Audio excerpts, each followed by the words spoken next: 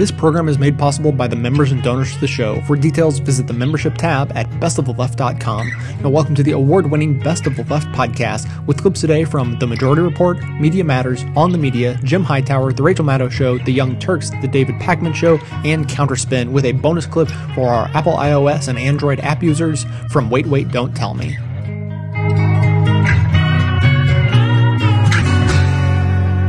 This is an awesome piece of audio.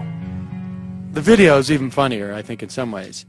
But Elizabeth Warren, we'll play this audio. It's really stunning. She was in Brockton, Massachusetts.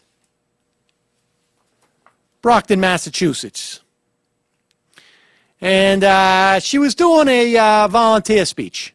She's running for Senate in about 13 months, 12 months, I guess. You know, she's running for Senate, and I think she still's got a primary campaign.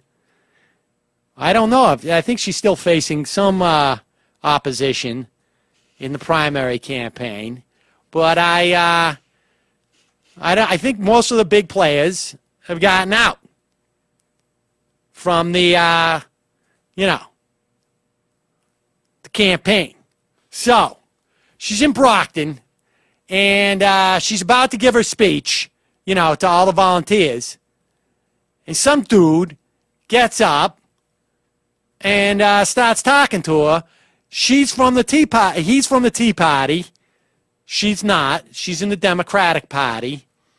That she's been fighting, she's been fighting particularly for years and years, talking about the contracts that, the credit card companies make you sign. She was, a Harvard professor. And so this dude gets up. The audio's a little bit dirty in the beginning, but listen to it, and we'll stop it as we go through. Here's the video. Elizabeth Warren speaking to protesters, to supporters, volunteers. Not just supporters, volunteers. That's important. Okay, now listen to this. Okay, stop the tape. Pause it. We are 12 months out from a campaign, from an election. She's got a room full of people in Brockton. Just in Brockton. Literally, it looked like there was a couple hundred, if not more. The amount of energy in her campaign now is astonishing. It is wicked huge. The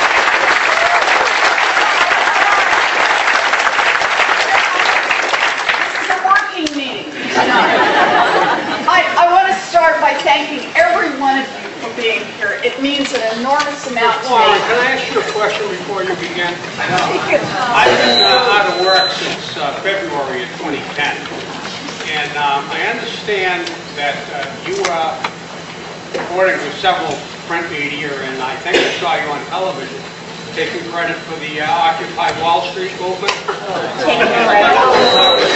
Pause it. He says, essentially right there, the guy gets up, he says, I've heard in print media that you're the intellectual creator of the so-called Tea Party. The Occupy Wall Street movement. And everybody moans and this and that, because this guy's like, ugh, why you got to do this, dude? But she handles it incredibly well. Sir, why don't you sit down? No. It's all right. Let me say two things. I'm very sorry to hear that you've been out of work. I'm also very sorry that the recent jobs bill that would have brought 22,000 jobs to Massachusetts did not pass in its 75 days.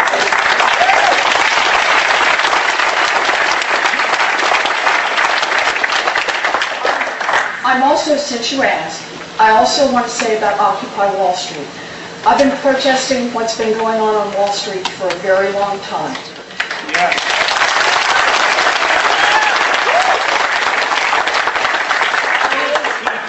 It is, as I've said, it is an independent and organic movement. They must, of course, obey the law like everybody else, but they have their own agenda, and they will develop it as they develop it. Well, if you're the intellectual creator of that so-called product, I don't want nothing to do with you. And your boss is a foreign That's it. So what he said there, if you couldn't hear it, he said, well, if you're the intellectual creator of the so-called party, you're a socialist whore. And I don't want anything to do with you. And then he says, and your boss is foreign brawn. And then he takes his backpack and he says, I'm out of here. And he walks to the door. They're clapping. He's leaving. So, we're here to do work, and I think we have a reminder that we have a lot of work. And then you can hear people laughing. And why are they laughing? Because the dude, he tried to go out a locked door. So awesome. She handled that amazingly.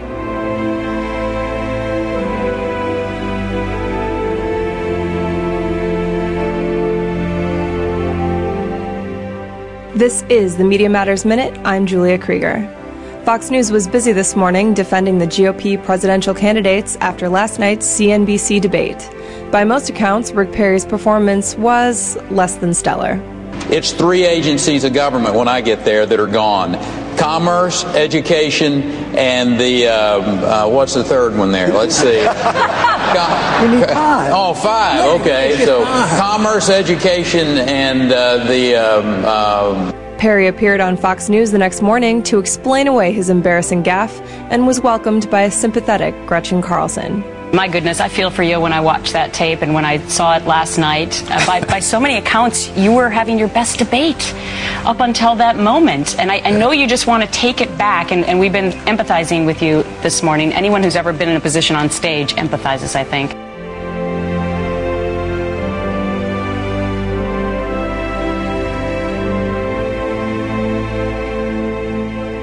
This week saw the first sprinkling of what is likely to be a deluge of campaign advertising from a gathering storm of cumulonimbus known as super PACs. There's a pro-Obama super PAC called Priorities USA, a pro-Romney super PAC called Restore Our Future, and a pro-Perry super PAC called Make Us Great Again. Be afraid. Very.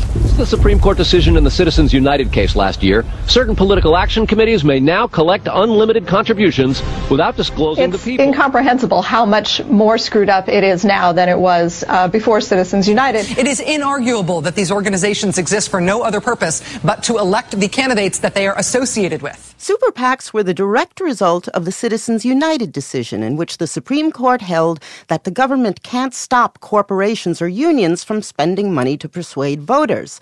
Super PACs may spend unlimited amounts of money so long as they don't directly coordinate with a candidate's campaign. The Karl Rove-linked super PAC American Crossroads and its nonprofit partner Crossroads GPS have announced they plan to spend $240 million in 2012, double what they'd first projected. This week, in what's seen as the start of the super PAC TV ad downpour, Make Us Great Again began running pro-Perry TV ads in 2 key primary states, South Carolina and Iowa, and the pro-Obama super PAC released some anti-Romney web ads. Peter H. Stone of the Center for Public Integrity says he expected the super PAC ads would be especially negative, but the Perry ads are downright sunny so far. One thing that struck people about the first ads was that they were softer and a little bit friendlier than people expected. His dad was a tenant farmer, his wife a nurse. Rick Perry. These were ads that basically tried to boost Perry's image by talking about his accomplishments in Texas. Manufacturing exports. Past major lawsuit reforms. Many of the super PACs are seen as having the ability to do more negative ads because they're not formally connected. Make Us Great Again is responsible for the content of this ad. In fact, they're not legally allowed to be connected to the campaigns or the candidates in any way. Okay, but most of us who have been following this have the sense that there is barely an angstrom of space between these super PACs and the campaigns. However, technically, they may be fulfilling the letter of the law. Many of these super PACs have been set up by former close associates of the candidates. In the case of Perry, it was his former chief of staff and a longtime donor in Texas. The Romney Super PAC was started by 3 people who were connected to his last presidential bid. And in the case of Obama, we have his former deputy White House spokesman, Bill Burton, and a top White House aide, Sean Sweeney, who started that one. So there's that level of ties. There are also other ties. You have candidates who are allowed to go to fundraisers for super PACs that have no ties to their campaign. Exactly. The rule that the Federal Election Commission has written is, yes, you can go to the super PAC events. You can thank people for coming. You can ask them for limited contributions. Yeah, you can ask them for up to $5,000, but they can give as much as they want. Correct. They can give $500,000 or $1 million, and many of these super PACs are being fueled by donations on that order. But the candidate themselves is not allowed to ask for the unlimited amount of money. Why is it that the Republicans are so far out in front of the Democrats in super PAC fundraising? There are a couple of big reasons for that. One is that the Republican National Committee, which has long been a chief fundraising vehicle for Republicans, was in turmoil because its chairman, Michael Steele, alienated a lot of the big donors. And strategists like Karl Rove and Ed Gillespie realized they needed something else to help Republican candidates in 2010. That was even before the Supreme Court ruled on Citizens United. And together, these two factors really helped get the Republican groups off the ground in a big way. But what about President Obama's criticism of the Citizens United decision? Do you think that set the Democrats back in super PAC funding? Were they afraid that they would look hypocritical? They were concerned about the hypocrisy factor. And the White House had even quietly urged them not to start too many of these groups. They didn't have the kind of organizational problems that Republicans had. And they had unions, too, who were always powerful allies and were powerful allies again last year. But now the Democrats do have super PACs up and running, including Obama. Does this mean that the party has abandoned its principles, or that the president has? It does open him up to hypocrisy charges. But they also say, look, the Republicans have done this. They won the last election in part because of their outside groups. And they justify it as they're not going to go into a major election year with one hand tied behind their backs. Peter, thank you very much. It's been a pleasure. Peter Stone is group leader for Money and Politics at iWatch News, which is part of the Center for Public Integrity. The path of campaign finance regulation has been long and twisted, leading all the way back to Watergate. Picture this. The year, 1971. The place, the White House. The industry using illegal campaign money to grease the wheels, big milk. Here's NPR's Peter Overby. If you go to the Watergate tapes, you can hear Nixon meeting with the milk producers in the cabinet room, joshing with them. And then later that same day, there's a tape of an Oval Office meeting with Nixon and his advisors. They all agree that the milk subsidy isn't going to be cut, it's going to be raised. At the end of the tape, John Ehrlichman, the domestic advisor, makes a joke about, let's all go get a glass of milk while it's still cheap. And everybody laughs. Very funny. But that encounter with Big Milk was a big scandal at the time, right? The milk producers wanted to give $2 million to help Nixon get reelected. That was a scandal. Then as now, direct contributions from corporations to political campaigns was illegal. And that led to the creation of the Federal Election Commission? Right. You had several laws coming through Congress as the Watergate scandal evolved. First was disclosure by the candidate committees and the party committees. Then laws that encouraged the rise of political action committees. Things stayed on an even keel for a few election cycles. And then in the late 80s, you had the rise of soft money, corporate money and union money and money from rich individuals going to the party committees. In reaction to that, there was the great bipartisan effort known as McCain-Feingold. The way to look at it is the Watergate-era laws set limits on the amount of money and the kind of money that could come into federal election campaigns. Soft money was a way around that. McCain-Feingold cut off the flow of soft money. As soon as McCain-Feingold became law, there were efforts to poke holes in it, and it's been gradually perforated. Okay, so one of the ways it was weakened, I believe, was the rise of, and I wish these things didn't all have numbers attached to them, groups called 527s. One of them famously gave rise to the term swift boating. How did they work around McCain-Feingold, and do they still matter? The appealing thing about them was that they had no contribution limits. They could spend as much as they wanted from any source they wanted on mostly attack ads. And in the early days, there was no disclosure. Politicians on both sides were targeted. They didn't like it. Congress passed a law forcing disclosure. After that, a lot of the outside money shifted to another type of group, the 501c4 issue advocacy groups. Wait a minute. I think I know those.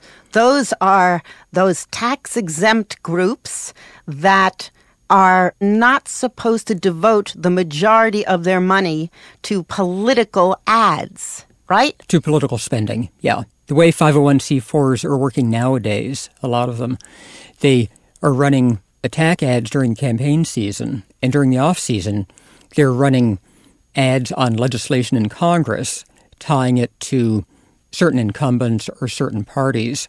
So the message is a partisan/ideological message, but it's not crossing over the line what would be considered campaign express advocacy messaging.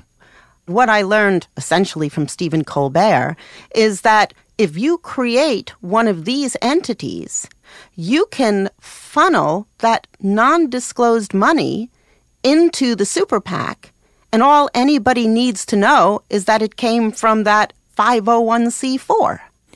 Right. There are several super PACs that have 501c4s running alongside them. American Crossroads is one. Crossroads GPS is the C4 sidekick. There's a Rick Perry super PAC that has a 501c4 connected to it.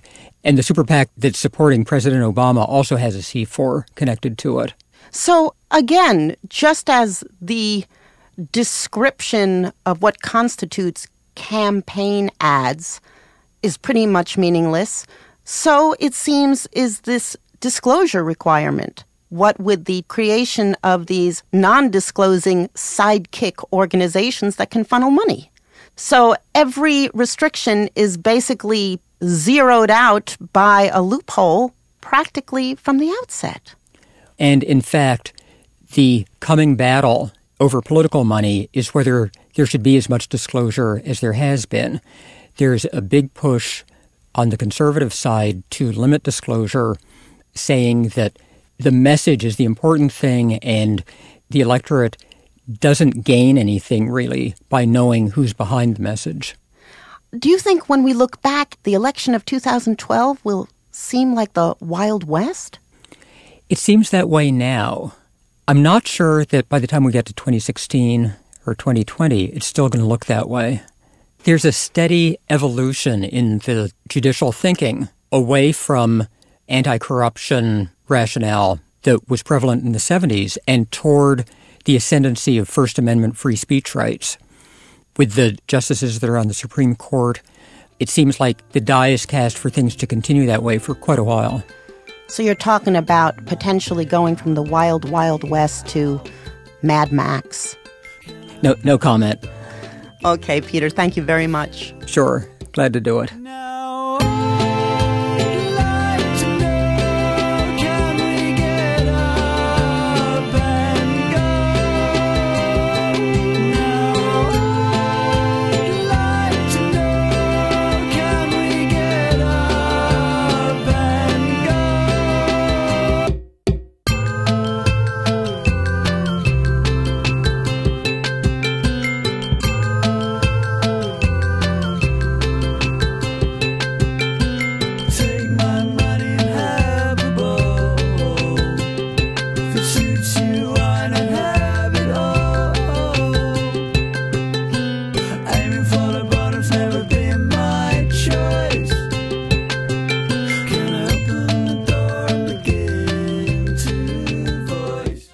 1 year from now, Americans will be caught in an unprecedented blizzard of campaign ads.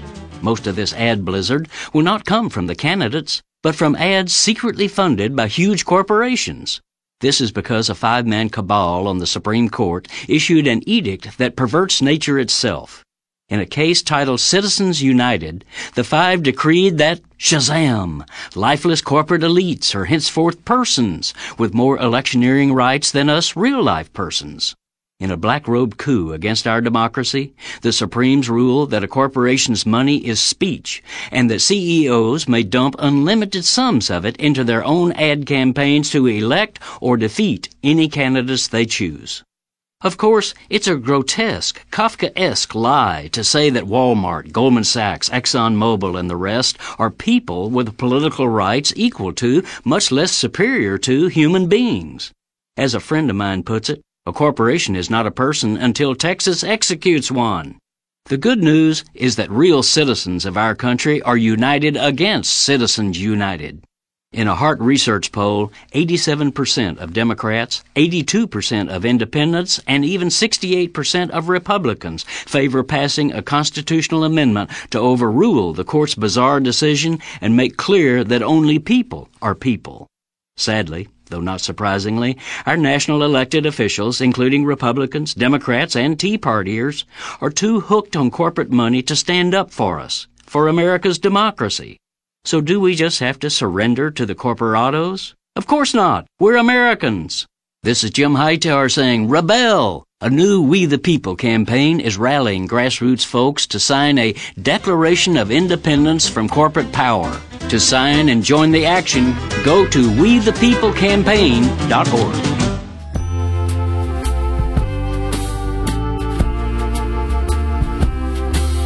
As an anti-consumerism advocate, I'd like to encourage you to shop less, don't buy things you don't need, and only buy the necessities from local, independently owned businesses. That said, if you don't take this good advice, then at least there's a way to shop that helps support this show at the same time.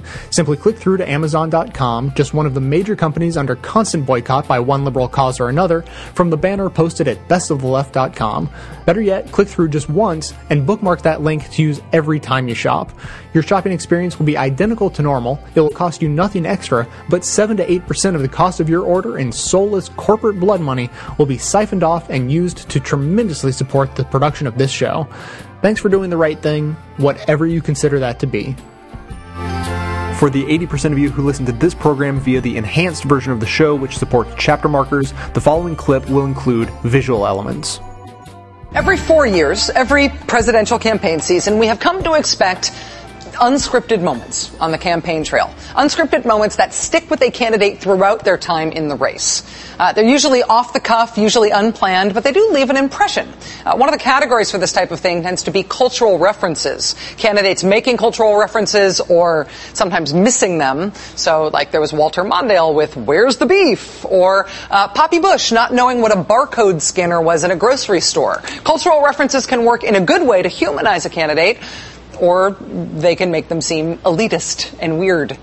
Sometimes, though, a cultural reference moment does not necessarily help or hurt the candidate. It just sticks with you anyway because it seems telling in some way about the candidate as a person.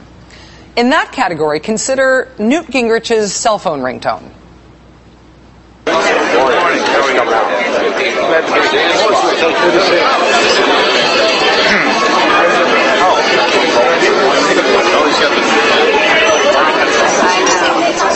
Can you hear what he's playing there? I love that we have the subtitle showing music. It's Dancing Queen. Newt Gingrich having as his cell phone ringtone ABBA's Dancing Queen has been reported in the past, but this is actually the first audio confirmation we have had of Dancing Queen going off in his pocket and him having to take his phone out and turn it off. Newt Gingrich's cell phone ringtone is Dancing Queen by ABBA. Go! Jon Huntsman, on the other hand, should be thought of less as Swedish disco and more as Pacific Northwest genius grunge.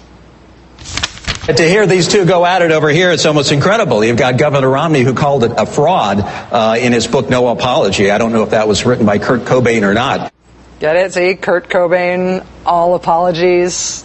A Nirvana reference apparently totally lost on that Republican debate audience in Florida. Judge your audience, sir. Mr. Huntsman may be wizard, but that was not a magic moment.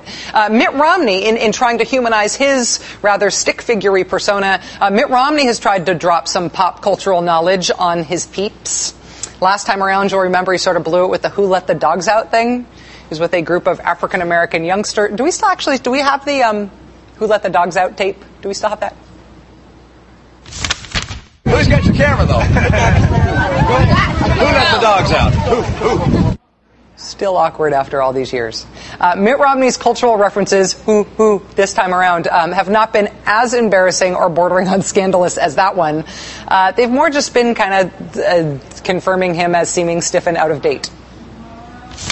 There's something special about lakes where you don't get salt on you after you've been swimming, where there's no seaweed, where you don't have to worry about things eating you in the water, right?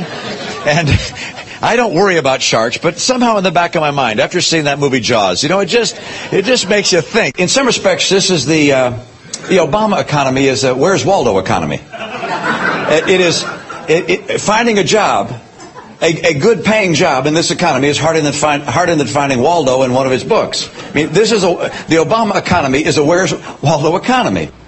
Not a clip of Mitt Romney from the 90s. That was last month. Where's Waldo? Yeah. So every 4 years we get treated to inadvertent and ill-advised and weirdly telling cultural references from the presidential candidates. Happens every time. We also, of course, learn something about them as people from their gaffes. Gaffes like Rick Perry's brain freeze oops thing at last week's CNBC debate. Or Newt Gingrich demanding that politicians who took money from Freddie Mac give that money back, even though his own lobbying firm took something like $1.6 million from Freddie Mac.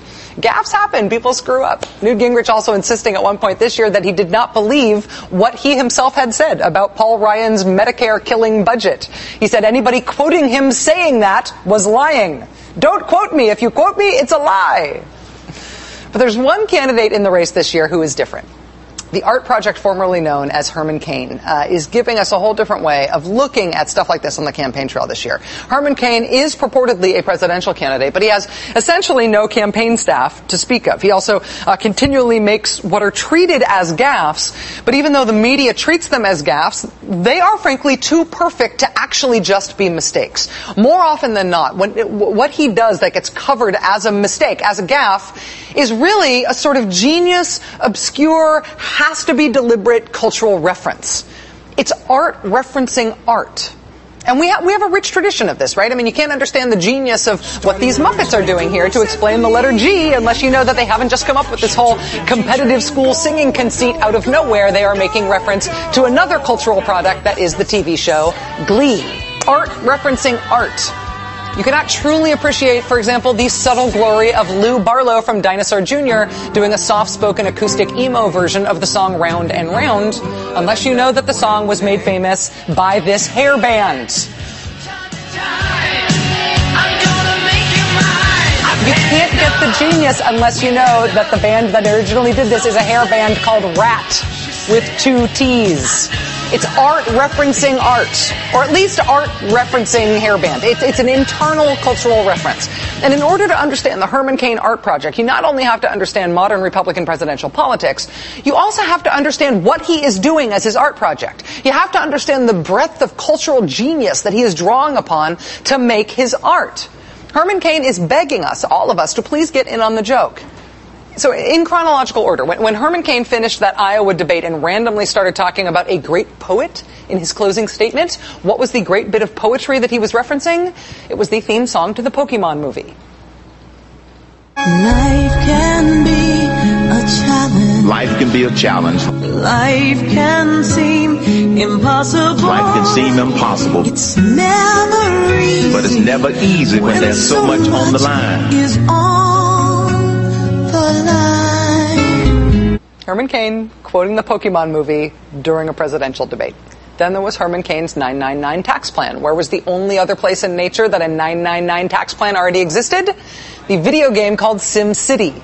SimCity is not just a video game, it is an old school, awesome video game about urban planning. The makers of SimCity, clearly in on the joke at this point, even launched their own attack ad against Herman Cain. my 999 economic growth and jobs plan. That's my 999.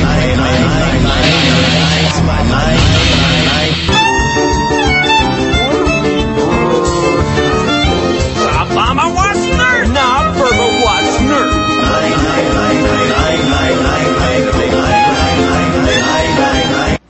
SimCity clearly realizing what's going on here and getting the genius of it. With video games like SimCity and songs like the theme from the Pokemon movie checked off his list, Herman Cain's art project has since decided to move on to other movies. I'm proud to know the Koch brothers. I'm very proud to know the Koch brothers. I am the Koch brothers' brother from another mother. Yes. I'm their brother from another mother. Yes, you have heard the brother from another mother thing before, somewhere before.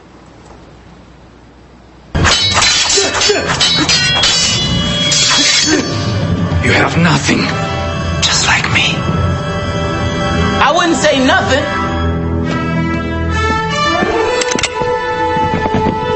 He has me, his brother from another mother. That would be Rush Hour 3. When you are pulling quotes from the third film in a trilogy like Rush Hour, I submit to you that you are trying to tell the people something. And at this point, it should have been clear to everybody involved what exactly was going on here. But just in case it wasn't clear enough, today, Herman Cain tied a nice little bow on top during a campaign stop in Nashua, New Hampshire. We've got plenty of experts. And a leader knows how to use those experts. We need a leader, not a reader.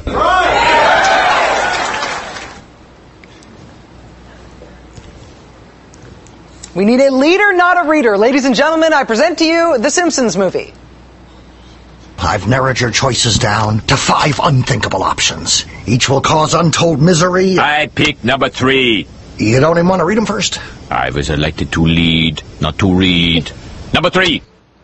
Hat tip to the website Talking Points Memo for flagging that as the cultural reference, the cultural source today for the Herman Cain Art Project's latest Not a Gaffe.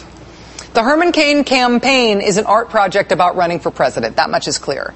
But the thing that is underappreciated, the thing that I think deserves some attention, even maybe from the art world, is that this is not just an art project. This is a really good art project. It is complicated. It is widely sourced. It is pulling from movies and songs and video games and even TV shows that were turned into movies. The 2012 election will likely be remembered for many things, right? But Herman Cain pulling off really quite good political performance art for months at a time right in the middle of it is something we will all be able to tell our grandkids about. I am dying to see the next act.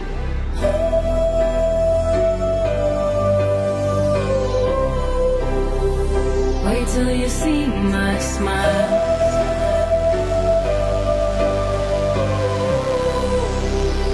Wait till they see your smile.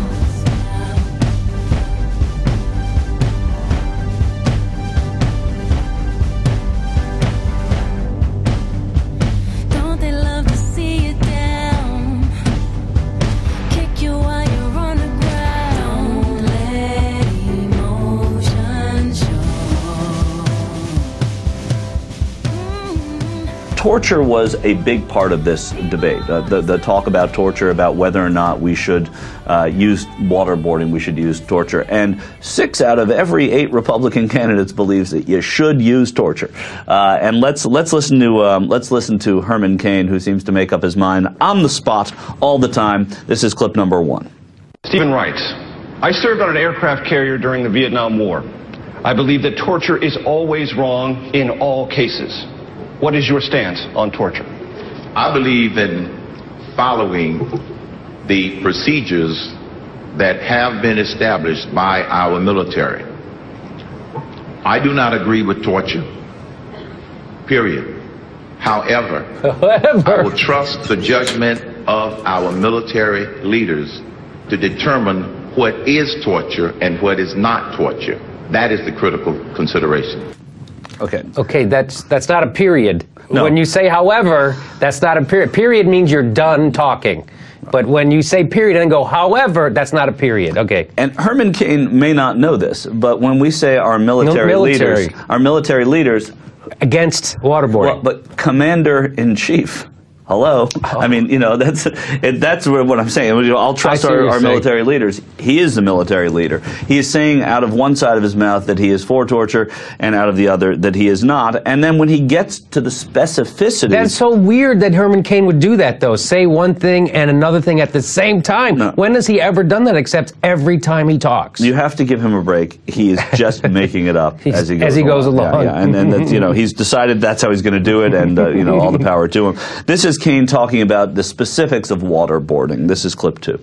Mr. Cain, of course, you're familiar with the long-running debate we've had about whether waterboarding constitutes torture or is it an enhanced interrogation technique. I agree that it was an enhanced interrogation technique. And then you would support it as president. You would return to that policy. I would return to that policy. I don't see it as torture. I see it as an enhanced interrogation technique.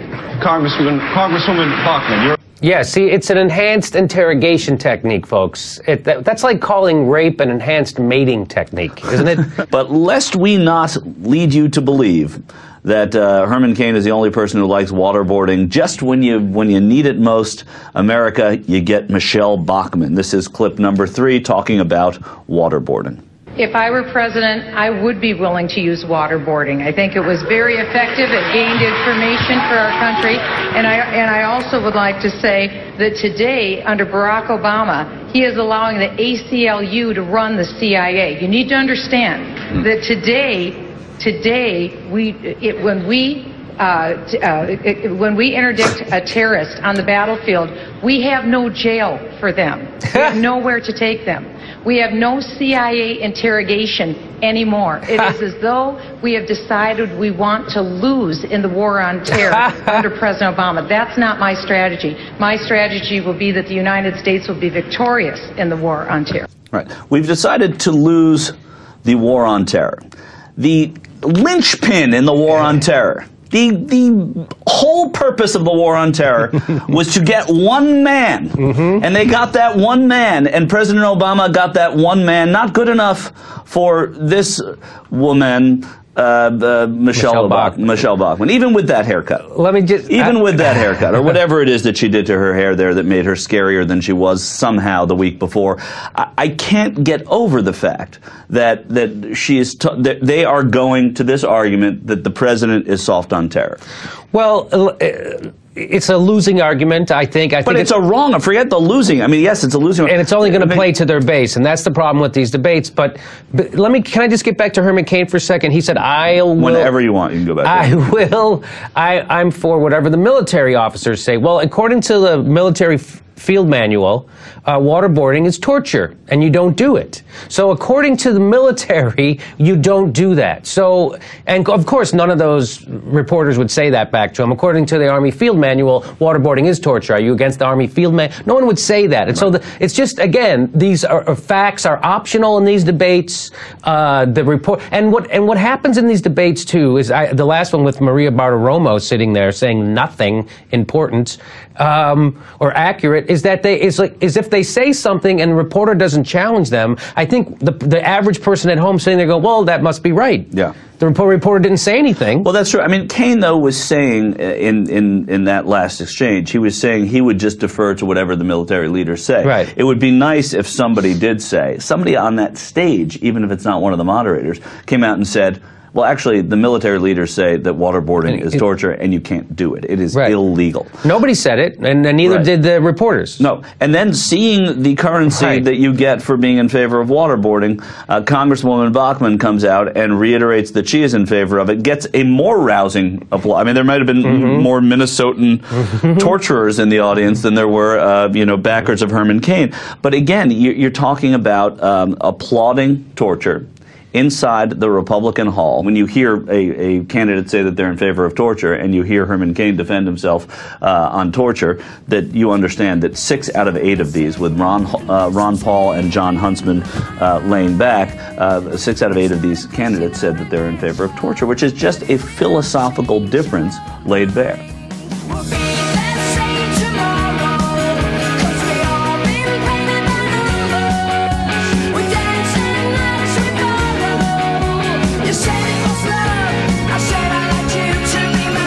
The mission of this show is to aggregate and amplify the best voices of the truly liberal media, and now you can play a critical role in helping fulfill that mission.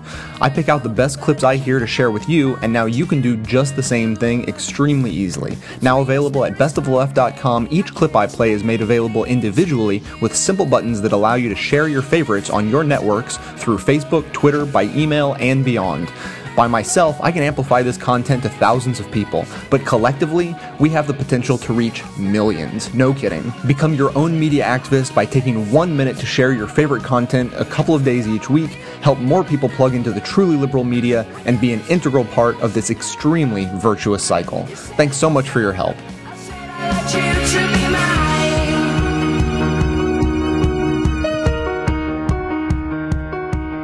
Quick 2012 update. We've talked about for a while that Newt Gingrich really should be coming ahead as one of the more nuanced candidates in the Republican Party, especially as people like Herman Cain, Rick Perry, Bachmann, and who else? Mitt Romney start striking people as a little bit nuts, and that is happening. And really, now he is, I guess, free to say crazier stuff, because now Newt Gingrich has said that child labor laws are actually stupid. Gingrich said core policies of protecting unionization and bureaucratization against children in the poorest neighborhoods, crippling them by putting them in schools that fail, has done more to create income inequality in the U.S. than any other single policy. It is tragic what we do in the poorest neighborhoods, entrapping children in, first of all, child laws, which are truly stupid. So what he's basically saying is if you tell people that they shouldn't go to work before they're 14 or 16 and you're totally poor, that you're actually taking away an opportunity for the student to excel, and that really there would be no downside to not having child labor laws. We've heard this a million times before. We've heard this with race discrimination laws. The idea that because people are just good people and nobody would ever take advantage of anyone, you don't need any of these laws anymore, I find patently absurd. It also sounds like he's saying that families could be benefiting from putting their very young children to work. Well, he is saying, you know, you can get the schools to basically hire students to be the janitors instead of having actual unionized janitors that make too much. Well, by the way, if you get rid of all those janitors, they lose their jobs. How does that help unemployment? Yes, a couple of kids who should be studying get jobs and help their poor families, but people are out of work. You're putting janitors out of work. I don't understand. I'm sure there's a lot of businesses in the United States that like what he's saying. Well, no doubt. Gingrich is promising plenty more of this. He says that you're going to see from me extraordinarily radical proposals to fundamentally change the culture of poverty in America and give people a chance to rise very rapidly. Somehow I think he's right. He's absolutely right. Most of that statement is 100% true. He's right that it's very radical to put poor children to work as janitors in their school. That is an odd proposal. That's true. Yeah, it's a radical proposal. And he will fundamentally change the culture of poverty in the U.S. For the better or worse, I guess, is what we're disagreeing on. But giving people a chance to rise rapidly, maybe not. Yeah. I don't know. Rise to the closet where the detergent is kept up on the third floor, maybe. That's the only rise I'm thinking of.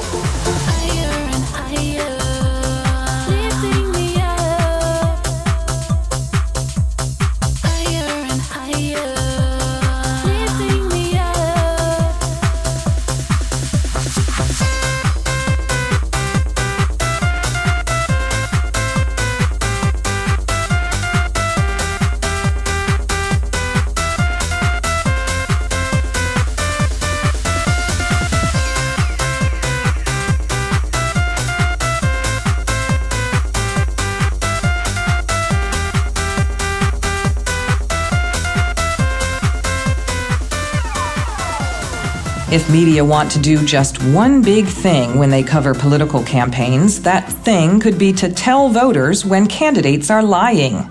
But there's a maddening unwritten media rule against being so direct, even when the evidence is overwhelming. Texas Republican Rick Perry released an ad that features Barack Obama saying, "We've been a little bit lazy over the last few decades." To which Perry responds, "Can you believe that? That's what our president thinks is wrong with America? That Americans are lazy?" Well, rather unsurprisingly, Obama did not say that. The clip comes from him telling a bunch of business leaders he thought the government could do more to woo corporations to do business in the U.S. But press reports, like the one in the New York Times that said that Perry's ad takes a sharper tone than his earlier ones, hardly made that crystal clear. A later Times report was about as forceful as they get, suggesting that some of Perry's recent attacks have drifted into the realm of falsehood. Well, a few days later, Mitt Romney released an ad of his own, which included a clip of Obama saying, "If we keep talking about the economy, we're going to lose." Well, this one would get a high school student an F, since it's an edit of a comment from 2008 in which Obama was quoting someone from the John McCain campaign. The words right before the clip Romney uses are, "and I quote." Still, though this deception did raise some hackles, ABC's Jake Tapper and CBS Evening News called out the Romney campaign on it, the overriding media response seems to be reflected in the New York Times piece that called Romney's ad combative and a step up in the intensity of the campaign. The paper even seemed to reward it, saying it suggests Romney trying to show Republicans that he can take on Mr. Obama aggressively. Well, as long as journalists continue to treat deceit of the public as a legitimate strategy, it will be democracy that gets aggressed. One pill makes you larger, and one pill makes you small.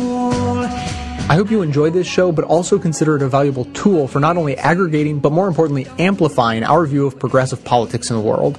So if that's true, I ask you to support this work by becoming a member of the show at whatever level you're able, as anything from a basic leftist up through the ranks of socialist, communist, Satanist, or even the most reviled level of support, George Soros.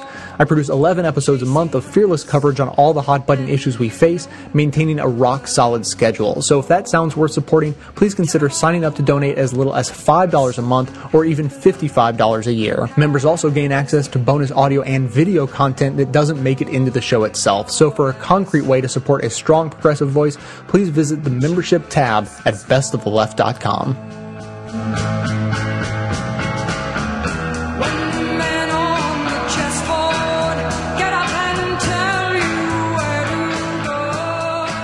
One suggestion for winning in Iowa and New Hampshire this year: do not campaign there. Do not kiss babies. Keep a very low profile. Politico.com noting this week that the candidates at the top of the polls in the Republican primaries right now are the ones who have spent the least amount of time meeting with voters in the early states. Look at who's ahead. It's Newt Gingrich and Herman Cain in the early states, both of whom, as noted by Politico, quote, ride high in early state polls, having also spent more time promoting their own interests and book projects than on the trail in Iowa and New Hampshire. Rick Santorum, meanwhile, has been camping out in Iowa, making a point of visiting every single one of that state's 99 counties. And yet, Mr. Santorum still polling at roughly 4% there. Also, John Huntsman focusing his entire campaign on New Hampshire, only polling at 9% there and can't get a bounce to save his life. And don't forget poor Tim Pawlenty, who sunk everything into Iowa, who ran really, really, really hard in Iowa and then dropped out after the Ames straw poll. This year, for whatever reason, early state campaigning does not translate into doing well. It doesn't seem to be cutting it for Republican candidates.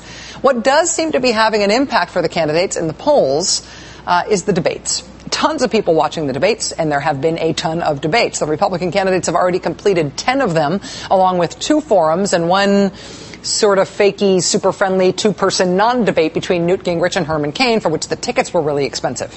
And there's apparently going to be 3 more debates just between now and Christmas. These things have been the greatest show on earth. I mean, at the very first debate, we were reminded why it is so great that Ron Paul is always around at these things.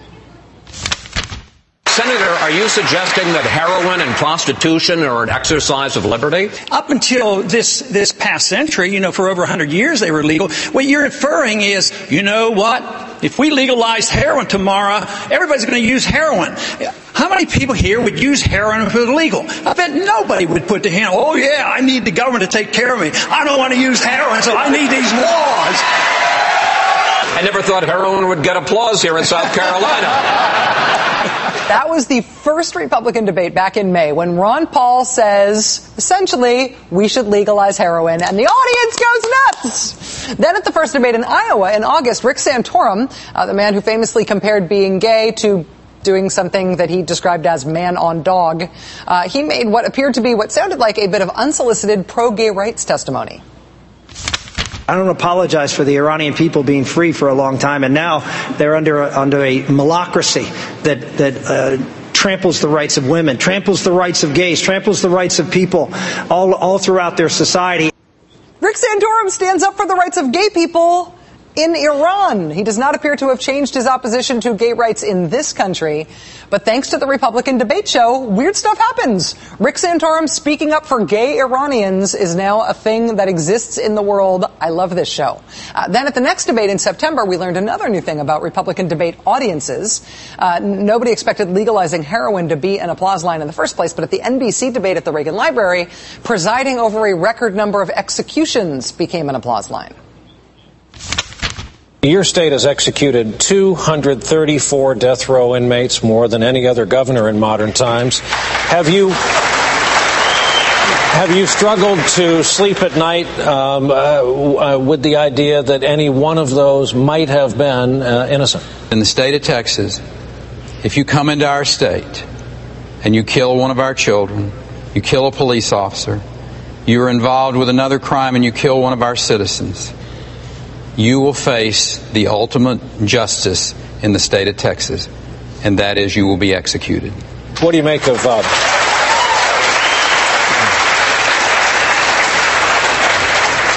that dynamic just happened here? The mention of the execution of 234 people drew applause. I think Americans understand justice. Then at the next debate, just a couple of days later, the Republican debate audience made itself famous again. Let me ask you this hypothetical question. A healthy 30-year-old young man has a good job, makes a good living, but decides, you know what, I'm not going to spend $200 or $300 a month for health insurance because I'm healthy, I don't need it. But, you know, something terrible happens, all of a sudden he needs it. My advice to him would have a major medical policy, but not before. But he doesn't have that. He doesn't have it, and he needs intensive care for 6 months. Who pays? That's what freedom is all about, taking your own risk. This whole idea that you have to prepare and take care of everybody. But Congressman, are you saying the society should just let him die? No. Yeah. The debate crowd, yeah. Saying if somebody who doesn't have insurance gets sick, yeah, let him die. Then the next debate was when it became clear why it is that Rick Perry is the last kid on the bench when it comes to choosing up sides in Debate Club. I think Americans just don't know sometimes which Mitt Romney they're dealing with. Is it the Mitt Romney that was on the side of against the Second Amendment before he was for the Second Amendment? Was before he was before these social programs from the standpoint of he was for standing up for Roe versus Wade before he was against Roe versus Wade? Yesterday we found out through Admiral Mullen that Haqqani has been involved with, and that's the terrorist group directly associated with the Pakistani countries. And that's exactly what I'm going to bring to Washington when I go there in in January of 2013. That's what they call foreshadowing. At the next debate, we're now into October, we really started to see that the Rick Perry-Mitt Romney bickering we've all come to know and love about the Republican debate show, that was not only going to be exciting, it was going to be funny. I'll tell you this, though. We have the lowest number of kids as a percentage uninsured of any state in America. You have the highest. I'm still speaking. We have less than 1% of our kids that are uninsured. You have 1 million kids uninsured in Texas. 1 million kids. Under President Bush, the percentage uninsured went down. Under your leadership, it's gone up. I'm still speaking. That was just the I'm still. You can do this even fighting with yourself. Anyway, that was just the warm-up for the following debate a week later, where the Romney-Perry storyline really peaked. The October 18th episode of the Republican debate show was the one where Mitt Romney laid hands on Rick Perry. Mitt, you lose all of your standing from my perspective because you hired illegals in your home and you knew about it for a year. And the idea that you stand here before us and talk about that you're strong on immigration is on its face the height of hypocrisy. Governor Romney? Rick, I don't think I've ever hired an illegal in my life. And so I'm afraid, I'm looking forward to finding your facts on that, because that just doesn't... I'll tell you what the facts are. Rick, again. You had Rick, I'm speaking. I'm speaking. The newspaper. I'm speaking. Are you just going to keep talking? Yes, You're going to let me sir. finish with what I have to say. Look, Rick... I thought Republicans followed rules. This has been a tough couple of debates for Rick. And I understand that, and so you're going to get testy. We hired a lawn company to mow our lawn, and they had illegal immigrants that were working there. And when that was pointed out to us, we let them go. And we went to them and said, you have a problem with allowing someone to finish speaking. And I suggest that if you want to become president of the United States, you got to let both people speak. So first, let me speak.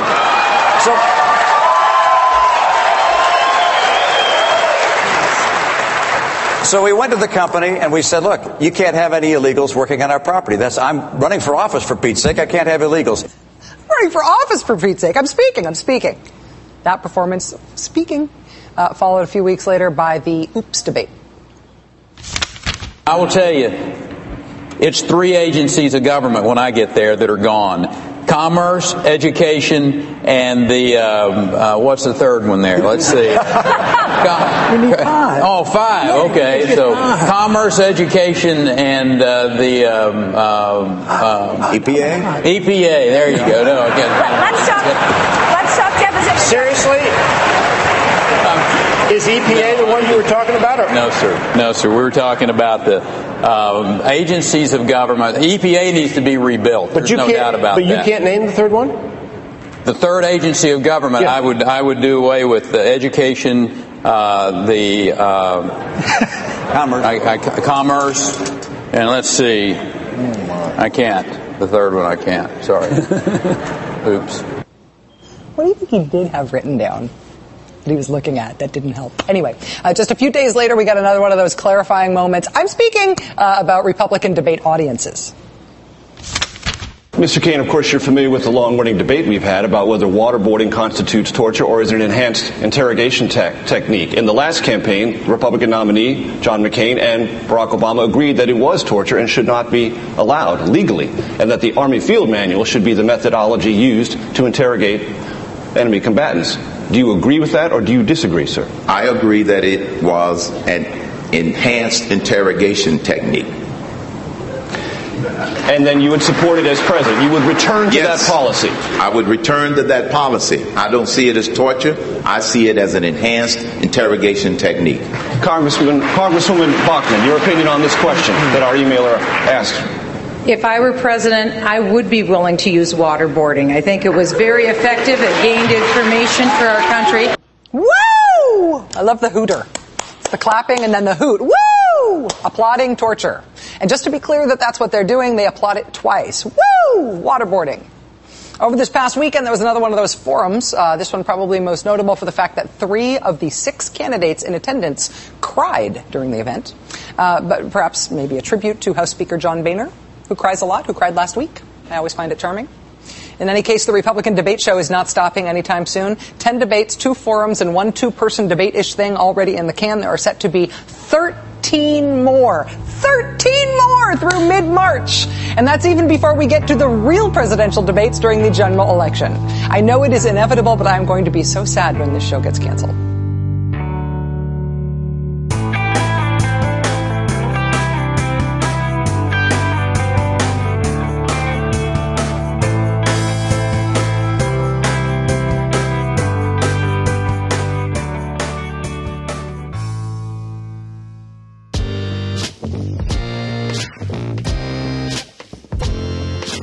Hello, Jay. My name is Dennis Campbell. I'm calling from the beautiful land of Wales in the United Kingdom. I'm a big fan of the show, and I'm editor of something called UK Progressive, the e-magazine. We cover politics and business, and I also do reporting for other media outlets on the Middle East.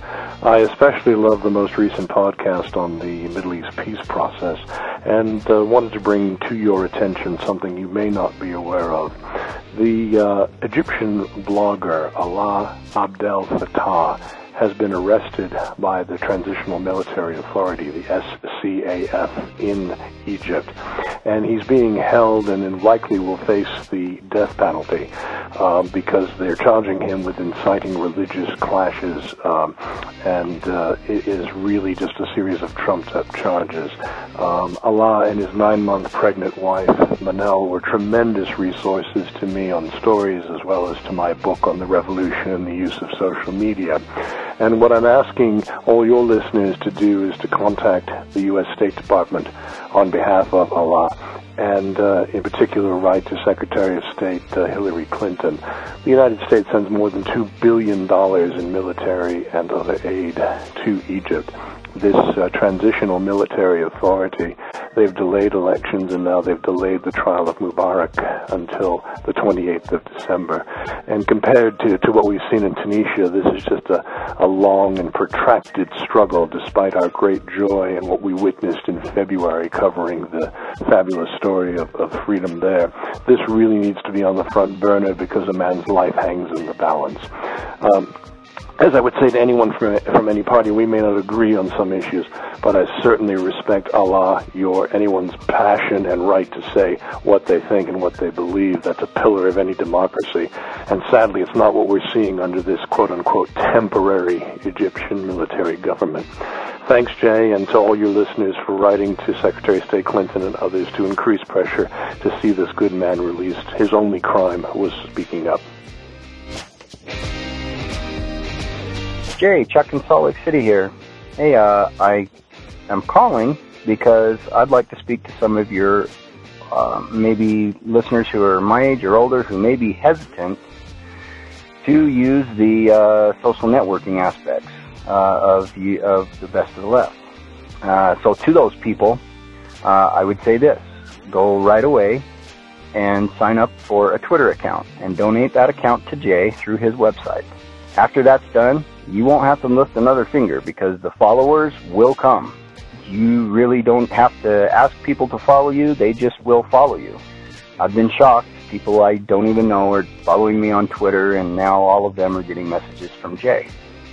Facebook, again, you get that account set up, and the only thing about Facebook is maybe you do got to reach out to one or two people that you know.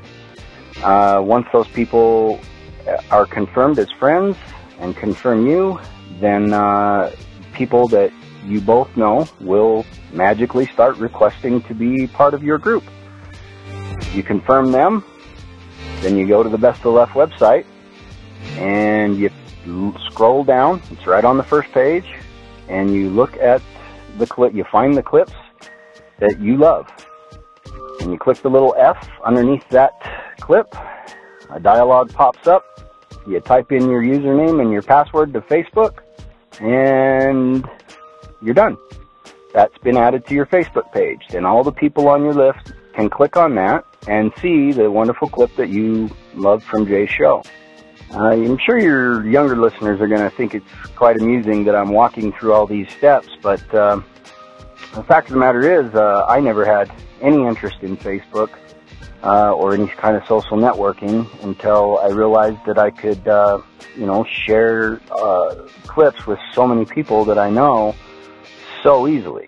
And it's quite possible that people, maybe my age or older, or maybe even some that are younger, are a little bit intimidated by the whole social networking thing because they think there's going to be a lot of effort involved. Well, there really isn't a lot of effort involved, and you're going to feel real good about yourself being able to pass on this progressive word that Jay makes so easy for us to spread. So keep up the good work, Jay, and if you haven't jumped on this social networking bandwagon, now's the time to do it because it's a great way to spread the progressive word. Thanks again. Thanks for listening, everyone, and thanks to all those who called into the voicemail line. If you would like to leave a comment, question, or activist call to action yourself to be played on the show, the number to dial is 206-202-3410. So a couple of things today. First of all, attention web developers. This is an interesting announcement. I have a project I'm working on in partnership with the David Pakman Show, as well as the Young Turks. And I'm not going to tell you anything about it at the moment, but if you are interested in helping develop a website for it, We are interested in talking to you, giving you the details of the project, and having you submit a proposal and then actually paying you for your time. So we're not looking for just volunteers. We're actually looking for a web developer who wants a gig, a paying gig. So if you're interested in hearing more, contact me at j@bestoftheleft.com. Secondly, I have another highly niche announcement to make, so stick around for that, but it starts with a story. So several weeks ago, I met up for dinner and a movie with a couple of listeners turned friends, people who, they used to just be listeners, but then several months ago or more than a year ago, we met up and became friends and have been in touch ever since. So we went out. This is myself, Katie, and Keith. And so we went, we had dinner, we saw a kind of an independent movie about the death penalty, and then afterwards got coffee and chatted. And so after all that, I thought to myself, you know what that was? That was profoundly pleasant. We should make a habit out of that. We should do this every month. That's how much I enjoyed it. We should do this at least once a month. And then immediately after having that thought, I thought, well, sure, no, that's a good idea. We should clearly make this a monthly thing, but that begs the question, why limit it to just the three of us? Why not open it up and invite anyone who wants to come, have dinner, independent, hopefully political, hopefully progressive sort of movie we can watch, and then maybe grab some coffee and chat afterwards. It sounds like the sort of thing that people would be interested in. So that's what we're going to do. So Katie and I, one of the people who attended the original gathering, are going to co-organize this. So it's going to be every second Tuesday of every month. So starting with December 13th, coming up in a couple of weeks. So this is going to be our first attempt at this. I'm sure things will go wrong and it'll be a minor disaster, but it should be fun anyways. So this is happening in the Lakeview neighborhood on the north side of Chicago. And for the vast majority of you who don't live anywhere nearby and to whom this is not relevant, I promise to at least make it worth your while by giving a review of the movie we see afterwards. So you'll have to hear me talk about it every once in a while on the show and say, hey, we got another meeting coming up in Chicago, and I'll tell you what movie we're going to watch, and then I'll review it afterwards and letting you know what I think. So at the moment, obviously, I'm reaching out to listeners of this show, extending the invitation for them to come and join the event. We will also be inviting people we know personally around the city, and as we go on, we will be extending the invitations to the larger kind of progressive community and try to reach out to different people in different ways.